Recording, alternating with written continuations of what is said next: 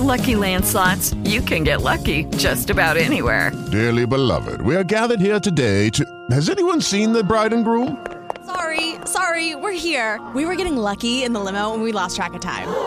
No, Lucky Land Casino, with cash prizes that add up quicker than a guest registry.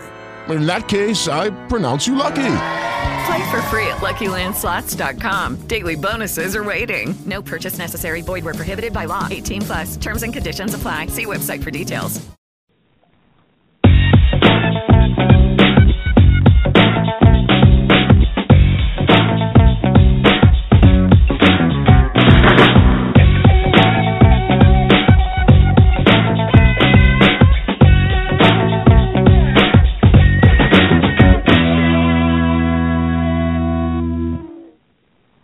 Welcome to the next installment of the SQS News Podcast Series, where we interview newsmakers and discuss the news and applications relevant to the global unmanned technologies community.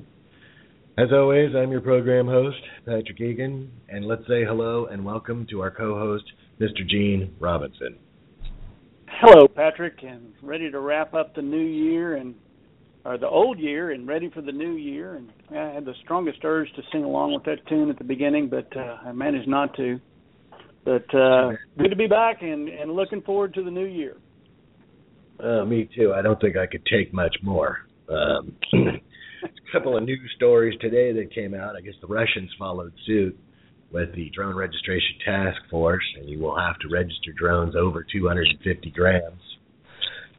That's kind of going worldwide, and it's kind of disappointing. Not happy about that, but I don't know how we're going to come back from that one. Some other stuff that I guess DJI announced they're going to come out with a new version of their geofencing. I am not happy about that. AOPA thinks it's responsible for drone people to limit where they fly, but I think it's kind of funny because they've been fighting against ADS-B tooth and nail. And ADS-B is a form of, let's say, geofencing for GA. I think it's kind of ironic. But, what do I know? I've only been looking at this for, 13 years, whatever. Yeah, and of course, we see that now that the Downhill Ski Association is not going to allow drones anymore because of that little mishap on the slope. I'm sure you saw it with the Italian skier. That was just poor planning on somebody's part. I can't believe that they're even thinking about flying it in that particular arena. But there you go.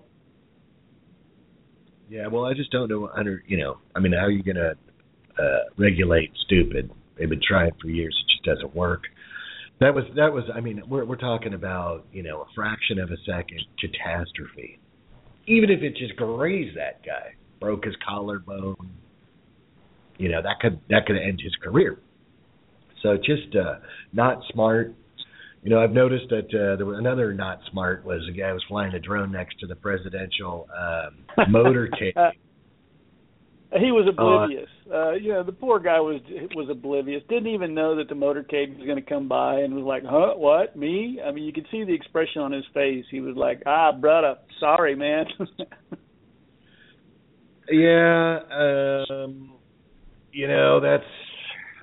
there is some of that, I guess, but that just the president's there. I don't know. There's just things like I wouldn't go fly over here, up to the window over here at the Federal Building downtown Sacramento. No, I don't think it'd be a good idea. No, it's just not smart. There's places, but you're not going to regulate that away. You might geofence that away. I mean, by the time you limit everywhere you can really fly, and then what sensitive sites are going to be fed into the geofencing? Is the U.S. government going to give all of the sensitive, site information to a company? I doubt it. Poor planning. This stuff's just not well thought out. It's really disheartening. But anyway, I don't want to get too far off on the Debbie Downer stuff. But anything catch your attention, Gene? Well, more than anything else was the whole Christmas surge, if you will, of unmanned aircraft, drones, whatever you want to call them. That they're out there, and that There was an interesting note that was put out by the Federal Aviation Administration that law enforcement was to assist them and gave them their proper protocols, which I thought was kind of interesting because most of the law enforcement people that I talk to around here are saying, we got more things to keep up with than trying to track down the kid that just got his, Phantom. And I think it's all this is knee-jerk, Patrick. It's just a knee-jerk reaction, and as you've said, and we've said many times before, it's based on, an emotional response. I think that once the hubbub dies down a little bit, I think we'll start seeing some common sense backing off, and it'll settle out to the point that, they'll back up and say, hey, this 250-gram thing, we could probably back off of that. And, you've been calling for the studies, and I think that'll happen. I think the inertia studies and the impact studies will happen, just like it did back in the day when they were firing frozen chickens at the windshields of airliners, until they figured out that the chicken shouldn't be frozen. Well, it was easier, to shoot the frozen chicken. But they cooperated a lot more. That's my main beef. Let's not give. I say we have to emulate the AOPA, and let's not give up an inch, not a centimeter, without defining the risk to the NAS and non-participants on the ground. And I think that pretty much slaps a bow on that deal. Until don't do anything, don't agree to anything. You agree to anything, all this stuff is hard to come back from. You know that. Aviation's a different animal. As I tweeted out this morning, the FAA does not regulate hairdryers. And just because we say it's good enough doesn't mean it's going to work. So I think we can leave it that. I don't know if you have a final word on it, or will we leave it there?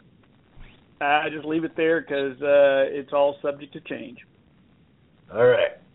So then what we're going to do is we're going to move on, and we're going to talk today about the extrajudicial killing machine, which is some people have.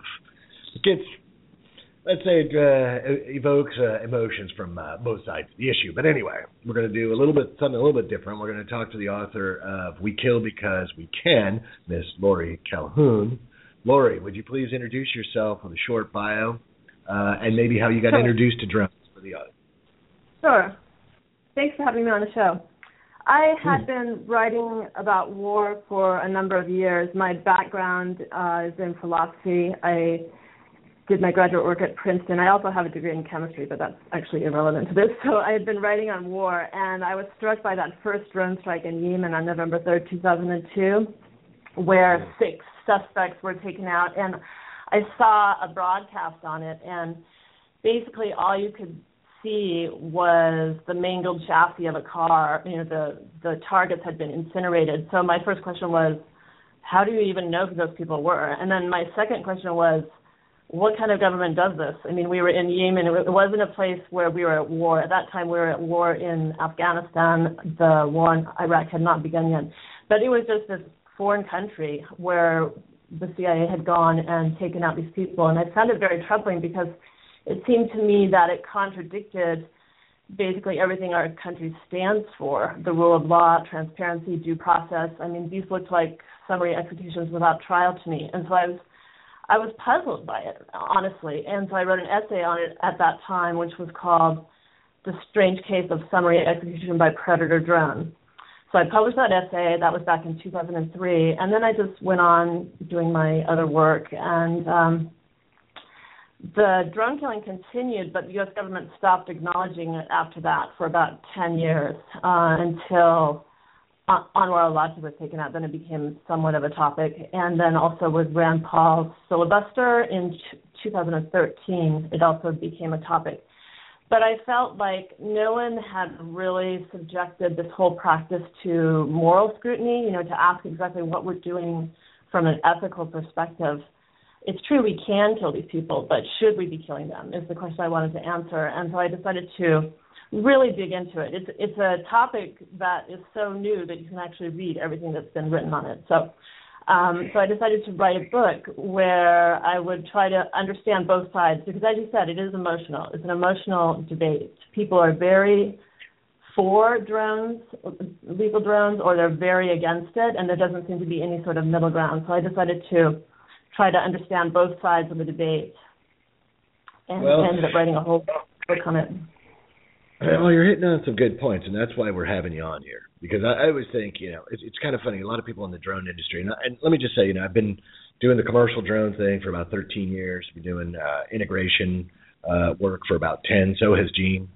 That's why Gene's on here. Gene and I were part of a group called RCAPA, which was the Remote Control Aerial Photography Association. We started this group for commercial, to use it for commercial business purposes. Gene's been out in the field for 10 years doing search and rescue with small unmanned aircraft systems. And we've been exposed to both sides of this since 2005. We were at the ASTM F-38 kickoff meeting in Reno. And at that time, this was mainly DoD-centric, even though commercial stuff was going on. So we've had exposure to this. Now, and I wanted to have you on because we do talk to this. I do talk to people about it, Now, I'll be honest, I did not get a chance to read all of the 392 pages. We're in the holidays and other things were going on. But reading through the book, it sounds as that you understand that the UAS aren't autonomous killer robots. Would you like to discuss? That's a confusion that you see a lot among the anti-drone groups, where I think it has to do with probably the cultural effect of the Terminator movie series. So people saw those movies and said, oh no, the robots are going to take over the world. So then they equate those robotic systems with the lethal drones. In fact, there is a quote-unquote human being in the loop in drone killing right now. Although I should say that it's being eliminated. I mean, they are definitely developing the means for robotic killing. So there are a couple of points. First is, yes, the drones that are being used right now to kill people are not robotic. There is a human being in the loop. But second, the robotic systems are being developed. And so people there are basically two positions. One is that, the robots will be better because they'll make fewer mistakes. That's what some people say, the advocates. And then the other ones are like, no, there will be no human empathy. There will be no way to stop. It'll be basically Terminator nightmare. So I have a slightly different position, which is in between the two. I don't think that the robots are necessarily going to be any worse than what we have right now, and that's because the algorithms used by the robots will be written by the very people who are now writing the rules of engagement, which I find very contentious at this point in history. So as an example, military-age males in these territories are deemed fair game for targeting. If they're males, they're 16 to 50 or 55 years of old. 16 to 50 or 55 years of age. And if they're killed, they're classified as enemy killed in action, even if they weren't named targets. So I find that very problematic. So the point is, I don't think that the robots are necessarily going to be much worse than what we already have, because the very same people who write the ROE are the people who are going to write the algorithms for the robotic drones. This is kind of interesting that you say that. Now, I'm not. My son one time pointed out watching Terminator. The aerial robots that were killing people. He's like, God, drones can do that. I go, no, they can't do that. But if they could, the military would buy as many as they could get their hands on. That's right. Now, well, wait a minute, guys. They will do that. They can do that. And we have been doing that for a long time. It's called a booby trap. It's indiscriminate killing. The only thing that we've done is we've improved the sensor a little bit so we can zero in on something warm or, maybe look at it a little bit. But the autonomy is there. It's always been there. We're just trying to keep the human part going with, the rules of robotics. 1, 2, 3. First off, do no harm. It's there. We're just kind of cutting it loose a little bit. Well, and I have personal ethical problems with killer robots. It's the same deal. Like Google, I don't want to say Google. So some of the people that are building automatic cars they're grappling with this now. What life is more valuable? Is it you want to run over the school kids if you have a malfunction, or are you going to run over the nuns? And really, to me, when you start asking that question, it's kind of chilling. Who's let's say Where I see this is, and Gene, you just went with kind of Asimov's laws of robotics. I see those laws of robotics actually moving into more of a product liability law, and maybe even public liability law. When you bring lawyers into the mix, all bets are off. That's true, and I don't want to get too far down that road because we could spend 30 minutes on that. So I think we've made our point. So let's move on. So it also sounds like you understand the kill chain concept, and possibly how they find targets. Is that fair, Laurie? That's fair to say. I mean, the targets are selected on the basis of two forms of intelligence. One is HUMINT, or human intelligence. The other is SIGINT, or signals intelligence. The HUMINT involves information provided by paid informants. So these are people who have been they're locals. They've been bribed to provide the names of prospective targets. And I find this to be a very shady way of fingering targets because, among other things, we know from Guantanamo Bay Prison that when people are bribed to turn over people, they often just turn over their own personal enemies or even entirely innocent people if they're amoral and mercenary enough. So, for example, in Guantanamo Bay, 86% of the detainees who were taken in by these methods ended up being totally innocent.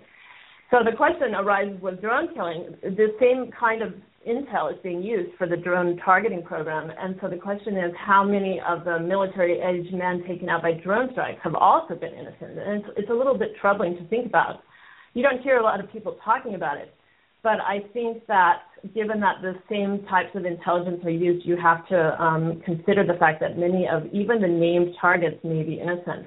And part of the reason for that is that the other form of intelligence being used to develop the hit list, the SIGINT, is problematic as well. I mean, one thing they do is they execute people for their behaviors. They're said to match a disposition matrix of behaviors associated with known terrorists or to be associated with people who are believed to be associated with terrorists. And another source of SIGINT is cell phone or SIM card data, which is also very fallible because people can share cell phones, they can switch out SIM cards, et cetera. So basically these extrajudicial executions are based on hearsay and circumstantial evidence, which I find quite problematic from both a legal and a moral perspective. I was framed. I'm innocent, I swear. I was framed.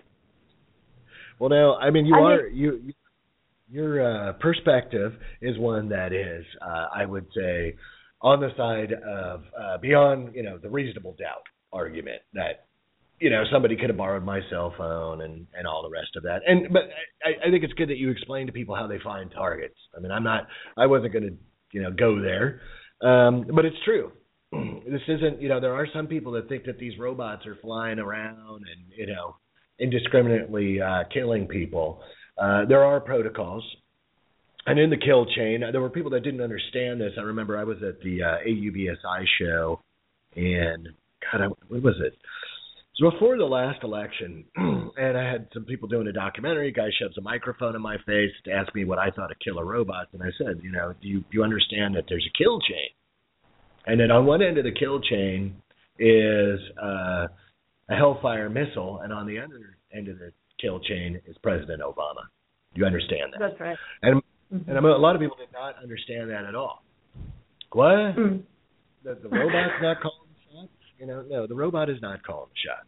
And, even being an industry insider, I have problems, and we'll get on to that hopefully here in a minute. But, also, I got a full disclosure. I did do work for the military. I worked for the Navy. We did ISR, trained people to do ISR in Afghanistan. So I also have a personal, let's say, view on this from experience. But let me ask you, do you believe any of the claims that the technology is an effective deterrent? I don't, as a matter of fact. I think that, on the contrary, it serves as an effective catalyst to radicalization. And the evidence for this is all over the place. First of all, the terrorist suspects who have survived to talk about why they're doing what they're doing almost always refer to the drones. They say, we're not going to stop until you stop. They say this in their testimony. They say this on their videos.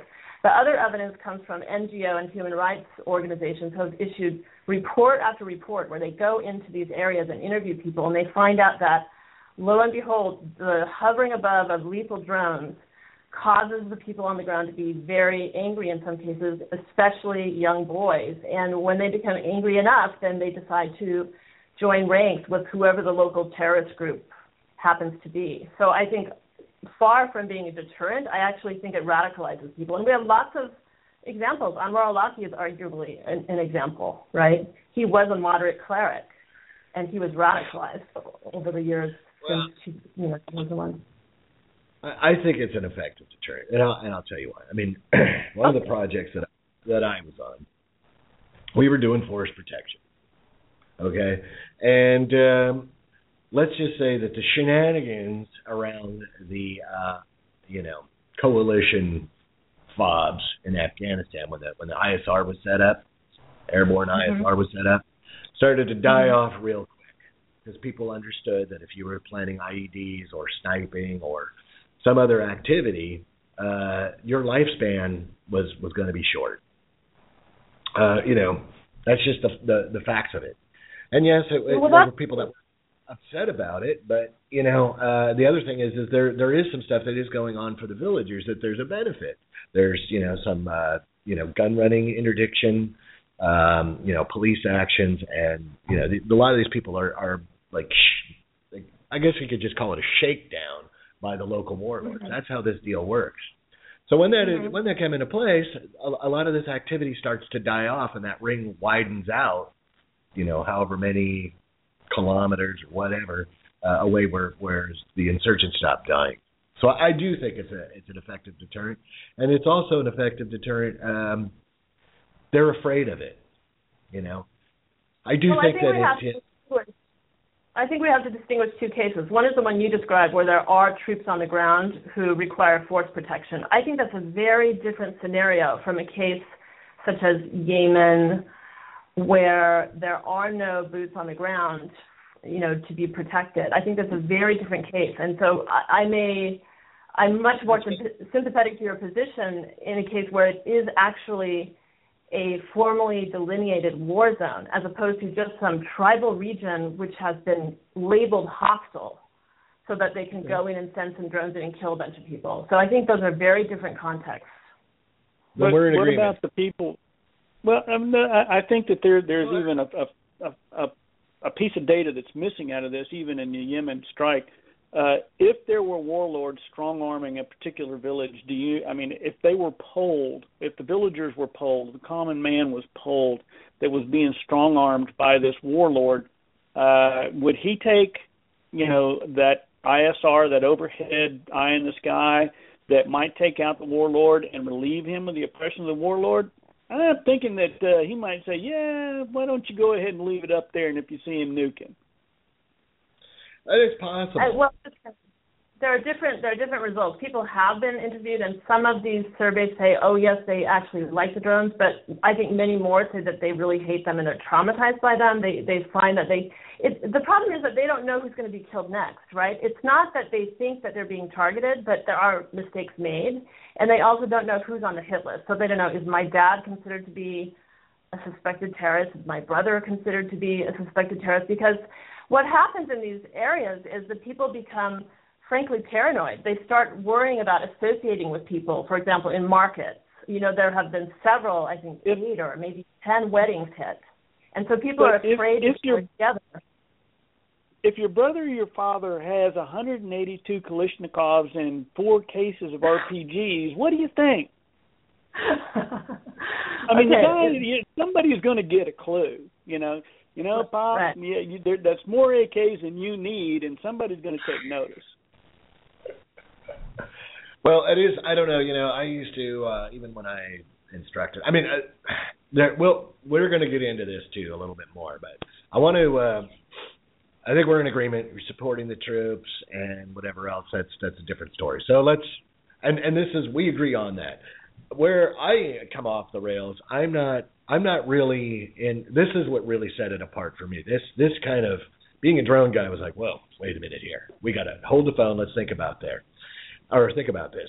So for you, Laurie, is there a distinction between targeting U.S. citizens and other combatants like Anwar, and I know I'm actually going to do a bad job on his name, al-Awlaki, and the Abu Ahmed Hijazi? I mean, is there a difference between them and let's say non-citizens? Did the U.S. citizen thing set off a warning bell for you? What are your thoughts on this? Yes, that's an excellent question. I think that the case of Anwar al-Awlaki was especially disturbing because he was taken into custody at the U.S. government's request in Yemen without charges, and he was held for about a year and a half before being released and then hunted down and killed. So it just looks like a case where the claim of infeasibility of capture is refuted by the facts on the ground. He was taken into custody, therefore it would have been possible to do so again. Now, the distinction you're asking about is whether he's somehow intrinsically different from non-Americans. And I do think that U.S. citizens have rights under the Constitution which go above and beyond the rights of belligerents as articulated in international protocols such as the Geneva Conventions, the UN Charter, the Universal Declaration of Human Rights. And I personally believe that all targets of drone strikes are being denied their rights under those conventions. They're not allowed to surrender. They're not warned. Including Anwar al-Awlaki, but I do believe that U.S. citizens are being further denied their rights under U.S. law. So it's kind of much worse. I mean, it's bad already, but I think it's much worse when you have a case like al-Awlaki who could have been taken in. He could have been tried. If nothing else, he could have been tried in absentia. Mm-hmm. And that rolls right in because we're kind of on the same page on that one. But that rolls it right into the next question. Did you read the DOJ brief regarding extrajudicial killings? And I certainly did. Sure. The white paper argued for the legality of targeting U.S. nationals. And in making the case, it redefined imminent threat so broadly as to preclude basically no act of homicide. So if you say that an imminent threat need not be immediate, it's really a questionable linguistic maneuver, I believe. And it may seem to work in the case of Anwar al-Awlaki and others, but it can also be adduced by basically every petty despot on the planet who wants to dispatch his political enemies in what he claims to be acts of national defense. So I believe that if the framework the U.S. drew up in the white paper is embraced widely by other leaders, then all international norms against assassination will be rendered null and void. And there's evidence actually for this because British Prime Minister David Cameron has already taken out British nationals using lethal drones, I would say in emulation of Obama's summary execution without trial of Anwar al-Awlaki and others who had been suspected of treason. Right. Now, the DOJ brief, and, there's more stuff that's going on here. Now, I read that, right? And, yes. You'd think before you go out and whack an American citizen, there is the Constitution, that, possibly you'd, I don't know, maybe a couple of charges. I'm not even going to go as far as an indictment, but, can we have some charges before you go and whack this dude? I thought it was totally off the hook. I spoke at the American Bar Association and also the convention for the Defense Attorneys Convention. 500 lawyers in each case sitting out there in the room. I said, show of hands, how many people read the DOJ brief? And in both instances, you had one or two people put their hand up. And everybody talks about, how militarization of the police chills the First Amendment and blah, blah, blah. And I'm like, the whole Constitution's got, ice on it. I don't get it. That's right. I've talked to drone experts who worked in the Obama administration, and their job was to watchdog the DOJ, openness and transparency. Drones was their thing. Did you read the DOJ brief about the extrajudicial killing? Nope, I don't know anything about it. Oh my goodness. Flabbergasted. So I agree. Something's wrong there. Gene, what do you have to say? Okay, I'm going to come across as maybe being a little hawkish on this one. That's okay. That's why you're here. The state of warfare has changed significantly over the last 50 years that I've been around. There is no longer a formal declaration to be engaged. Somebody in a military position has got to make the assessment of a threat. And what we hope that the guys on the ground and the officers that make those decisions are getting as much intel as they possibly can get before they make it. Now, if my son is out there in Yemen somewhere, and there is an al-Awlaki out there that could potentially be setting up or by demonstration has set up to hurt any of my guys, I got to take him out. And that's rules of engagement, even though it's not under a formal declaration of war. But those rules have changed. And I think we're seeing a lot of that go on, and the American public hasn't been privy to that. No, but I'm going to have to go hippie on you here. I mean, basically, his crime was putting videos on YouTube. I'm not sure that warrants a whacking. In my book, I think we need to be a little bit more, let's say, cautious about whacking U.S. citizens.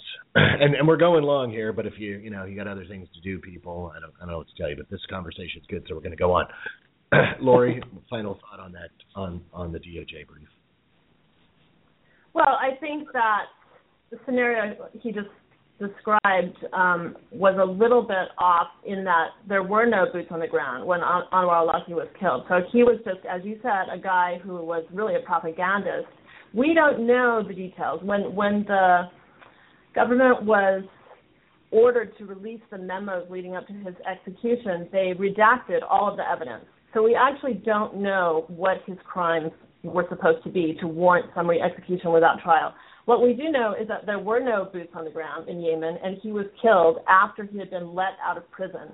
So I find it incredibly problematic. Whatever you may think about drones and force protection in a case such as Afghanistan or even Iraq, which I believe to have been an illegal war, but at least there were troops on the ground, so you had a pretext, needing to protect them. But in Yemen, it just looks like the sorts of assassinations you saw during the Cold War. I mean, I don't see how it's any different from an assassination. Yeah, and we'll talk about that one in a minute. But I will talk. Okay, so I again having some experience in this. Many see the extrajudicial killings as a foreign policy issue. Okay, and in many instances, I've spoken at NYU, Berkeley Law, and the Berkeley Drone Town Hall meeting. And that's kind of where I got my Twitter handle, the drone dealer, because that's what I was called by someone in the audience.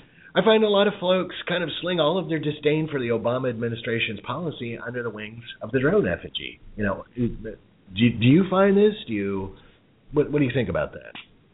I think that Obama has been a very tricky case. I think people have been very hesitant to criticize him because he is our first black president, and that was a huge historic breakthrough for our country.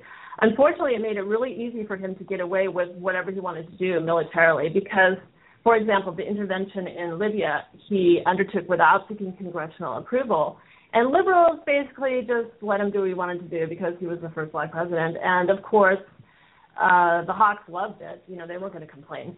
And the strongest critics of Obama have really been those of a libertarian bent or staunch defenders of the Constitution, such as Rand Paul. But that position, and it sounds like it's your position, is not really widely shared among mainstream Americans. And they've really given Obama a free pass to do whatever he wants to do. And I don't think, for example, a Republican president would have gotten away with all that he's gotten away with. I think that they're cutting him too much slack, and I think we all did. I mean, throughout most of his 2 terms, because we wanted him to be someone who he clearly is not. Well, let me just say that I just want to say something. Laurie, I appreciate your candor because most people wouldn't discuss that in public. Gene, go ahead. Well, I just wanted to make a statement that there was an Army division in Yemen in 2002. And there were boots on the ground. I'm sorry. And there were 6 reported killed in 2002. Oh, is that right? I'm sorry. Okay. Yeah. So, there are things that we don't get to know. That's why they redact things. And I get it. Having been in the military myself, there are things that I was told that I didn't need to know about because it was a part of the bigger picture that didn't concern my job. So, unfortunately, I get that and I understand it. It grates and it irritates me as well because I'm an intelligent thinking person and I should be able to handle it. But we don't get everything that they get. And that's why I wanted to bring up that that situation. And that's true. And that's one other thing about being on the podcast. And Gene, everybody gets to bring their real stuff to the table, and it's an intellectual honesty thing as far as I'm concerned. I was unaware of that also, but I still have problems, I'm going to say, with whacking U.S. citizens without a trial. But anyway. Oh, I do too. I get that, but it's just that we don't know some of the things that went on. We don't, and the Libya thing. I mean, for me, I was never for any of these wars. People are like, Iraq, and I'm not really. I was never really for any of this stuff. I think what's happened in the Arab Spring has been a complete, unmitigated disaster with Libya and Syria. I mean, you can't put red lines and then back off and knuckle, and it's just a disaster. But that's a whole other podcast. I do agree. A lot of people I found that I talk to, I'll be upfront. I'm conservative. I talk to them. I ask them, how come you don't? I know you're questioning that now. Yes, I am. I'm kind of a socially liberal, but monetarily, I don't want to pay for boondoggles. I really don't like it. But anyway. I've asked people. I said, well, why don't you protest, what's going on with Obama? And I noticed even in your book, you kind of mentioned there's some other cases that you mentioned in your book that are, say, been public and divisive, that are social, domestic issues. And I've asked people, so why don't you just go and protest? And if they say the same thing, well, it's hard to find people that will go and protest Obama because they don't want to look anti-black, which to me is totally ridiculous. Who cares if you don't? Go ahead. It's a reality, though. It really is a reality. And when I made that critical comment of Obama, I should probably have prefaced it by the fact that I voted for the man. I mean, I believe that he was a different sort of leader than he has turned out to be. So, it's tricky. It's very tricky. Go ahead, Gene. No, I'm just like sitting here in the background listening. Y'all go ahead. Okay, I know what's going on there. All right, well, it is. I do think people had a lot of hope and all the rest of that stuff, but I think it does show the danger. I'm currently reading 1984, and Orwell was more on it than we, I think, give him credit for. But I think it's totally ridiculous. If you have a problem, I don't care what party you are. If you disagree with something, you should, as an American, that's what makes this country great. Hey, I don't like that. That's not right. This isn't right. Whatever. Anyway, that's a whole other podcast. But I wanted to talk about one other thing. This thing you talk about, kind of the robots killing or whatever. I mean, we have, since the days of, I guess, slings and arrows, we've been working on weapon systems for greater standoff distance. And so before the drones really became a viable, let's say, vehicle for this, like Bill Clinton loved cruise missiles, and I think Ron Reagan did too, but Bill Clinton really loved it. I thought, drop of the hat, these things were flying, and that was kind of the way to accomplish, let's say, the same kind of thing before the drone. Your comments, right? Thoughts? Well, I mean, you're talking about this idea that you're taking soldiers farther and farther away, so that it doesn't really require so much courage to fight war anymore. Is that what you're getting at? Because I do have a chapter that's called the death of military virtue. Yeah, but see, I don't believe in the cowardice deal, because when a guy's sitting in an Apache helicopter at click and a half away, 2 clicks away, and he opens up with the gun there, he's not worried about a guy with a AK-47 or a RPG. Or the Spectre gunship. I mean, there's a lot of different weapon systems that people are not really concerned. The wars that we've been fighting are with these asymmetrical deals are not. It's tactics. Let's say it is tactics, and it's not really. I don't know. I don't really see that cowardice thing at all. I will know from my own experience. Even when I was training people, there is stress associated with it. I was never in Afghanistan, but the realization that if you're not paying attention to your job, people are going to lose their lives, and we live in in a world that's a 24-hour media news cycle, and I would tell people, you're going to see those kids' parents, man, on the TV. And you were, right. I don't read the magazine or not paying attention, and they died. So there is some stress to it. I don't think that people really think about that. I don't really know about the cowardice part of it. The same, could be said for a lot of different weapon systems. So I don't know if I really buy that. But go ahead and give us your thoughts on it. Okay, well, I actually do believe that there's a paradigm shift here. I think that the concept of the soldier is being undone because of the risk aversion we've seen in the past, and in a way it's rational, right? You don't want to let men die for no reason. We've seen it. We saw it in 1999, the NATO bombing of Kosovo, when the pilots flew high above their targets to avoid being shot down. But now with drones, it's possible to kill without any risk whatsoever. I mean, they don't even have the risk of crashing their own airplane. Sometimes these Apaches do crash, right? So these guys are sitting, and women are sitting in trailers in Creech Air Force Base, and what they're doing is much more similar to what a clerical worker does. They're pushing buttons on their computer console, and they don't pay for their own mistakes. If there are no troops on the ground to pay for the mistakes, then the only people who are paying for the mistakes are the civilians in these areas. So I do think it's a huge difference. I think that it matters whether some of your buddies are on the line or whether your own life is on the line when you're about to make that decision to kill. I think that combat soldiers on the ground can reasonably regard themselves as acting in self-defense in many of the cases. I don't think that's true of the case of the drone operator sitting in a trailer at Creech Air Force Base. He can't really construe that as a case of legitimate self-defense. If you want to redefine self-defense so broadly that even he can claim to be defending his own life, then I think you open up the possibility for just generally paranoid people saying, oh, he looked at me funny, I'm going to kill him. It's just too broad of a concept of self-defense. It's not an immediate threat. Ooh. Well, I know I'm going to disagree with you here because, you're kind of, this concept where it's just like willy-nilly in some GCS somewhere at Creech.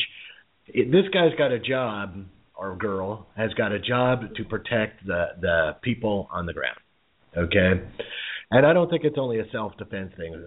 We're not only in Afghanistan for self-defense or Iraq or whatever where we inset certain troops.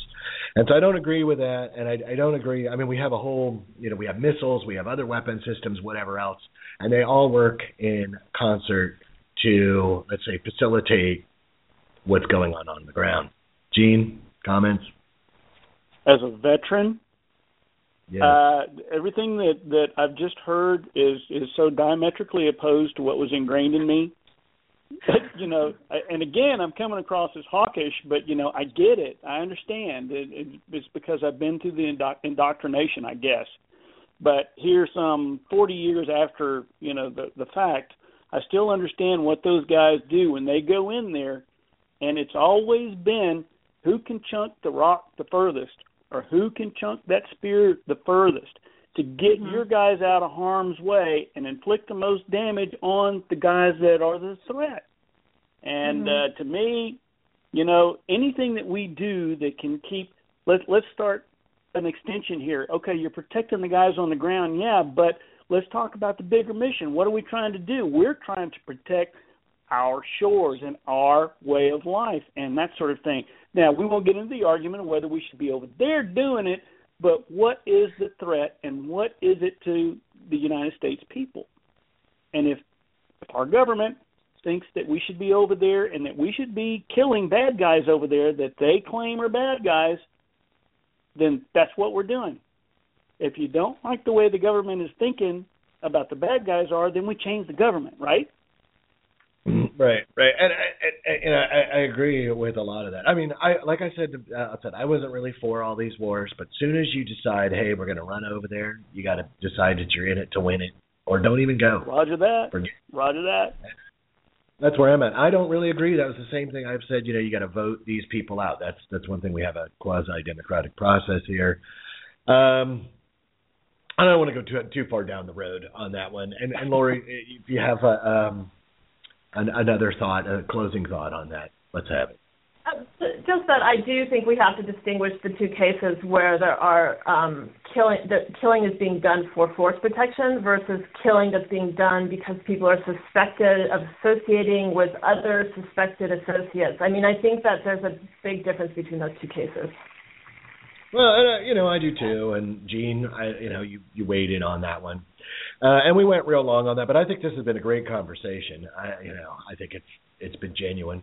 But let's do this, Laurie. Do you have a website or that people can find out more information about you and how to get the book? Yes, I do. I have a blog. It's called The Drone Age, and the address is thedroneage.wordpress.com. There's information about the book.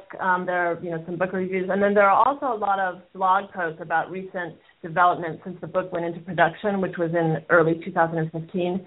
So I'm talking about all these new drone acquisitions, new drone bases. For example, Cameroon was just given 300 special forces and a drone base by Obama, even though their country is ruled by a dictator who has held his office for 33 years. So I have an article on that. There you go. And because it really is ramifying all over the globe. It's not just you may trust our leaders, but I'm not so sure that we should be trusting some of these other leaders who are acquiring lethal drone technology right now. And so, yes, that's my blog, and join me. Comments are welcome, and more information about the book is there. It can be purchased at Amazon, and also the publisher is Zed in the UK. You can just Google "We Kill Because We Can." It's kind of a provocative title. It will come up, and you'll be able to buy it that way. But the blog is active, and so I invite everyone to join me there, including you too. Yeah, well, and you know what? I mean, just even to round this deal out. Now, Noam Chomsky made comments about your book, which I was like, everybody. I don't agree with Mr. Chomsky at all, but I thought it was kind of impressive, and I'm impressed that you came on here and you had a frank and candid discussion that you did, and the things that you discussed, and I thank you for that. And next time you write a book about drones, man, you gotta call me up and we gotta talk about this. I definitely will, and thank you so much for having me on the show. I really appreciate having honest debate about this topic. I know that there are differences of opinion, but I feel like debate is really healthy, and that's what's been missing in the whole lethal drone history. We just really haven't had the public debate. So thank you very much. I appreciate it. No question. Oh, yeah. Exactly. Laurie, I would like to say that I appreciate your candor as well, and there's no question that discussion needs to be had. Great. Absolutely. Let's all talk about it. All right. Well, everybody, hey, Happy New Year, and we'll see you all in 2016. All righty. Happy New Year's, and good luck.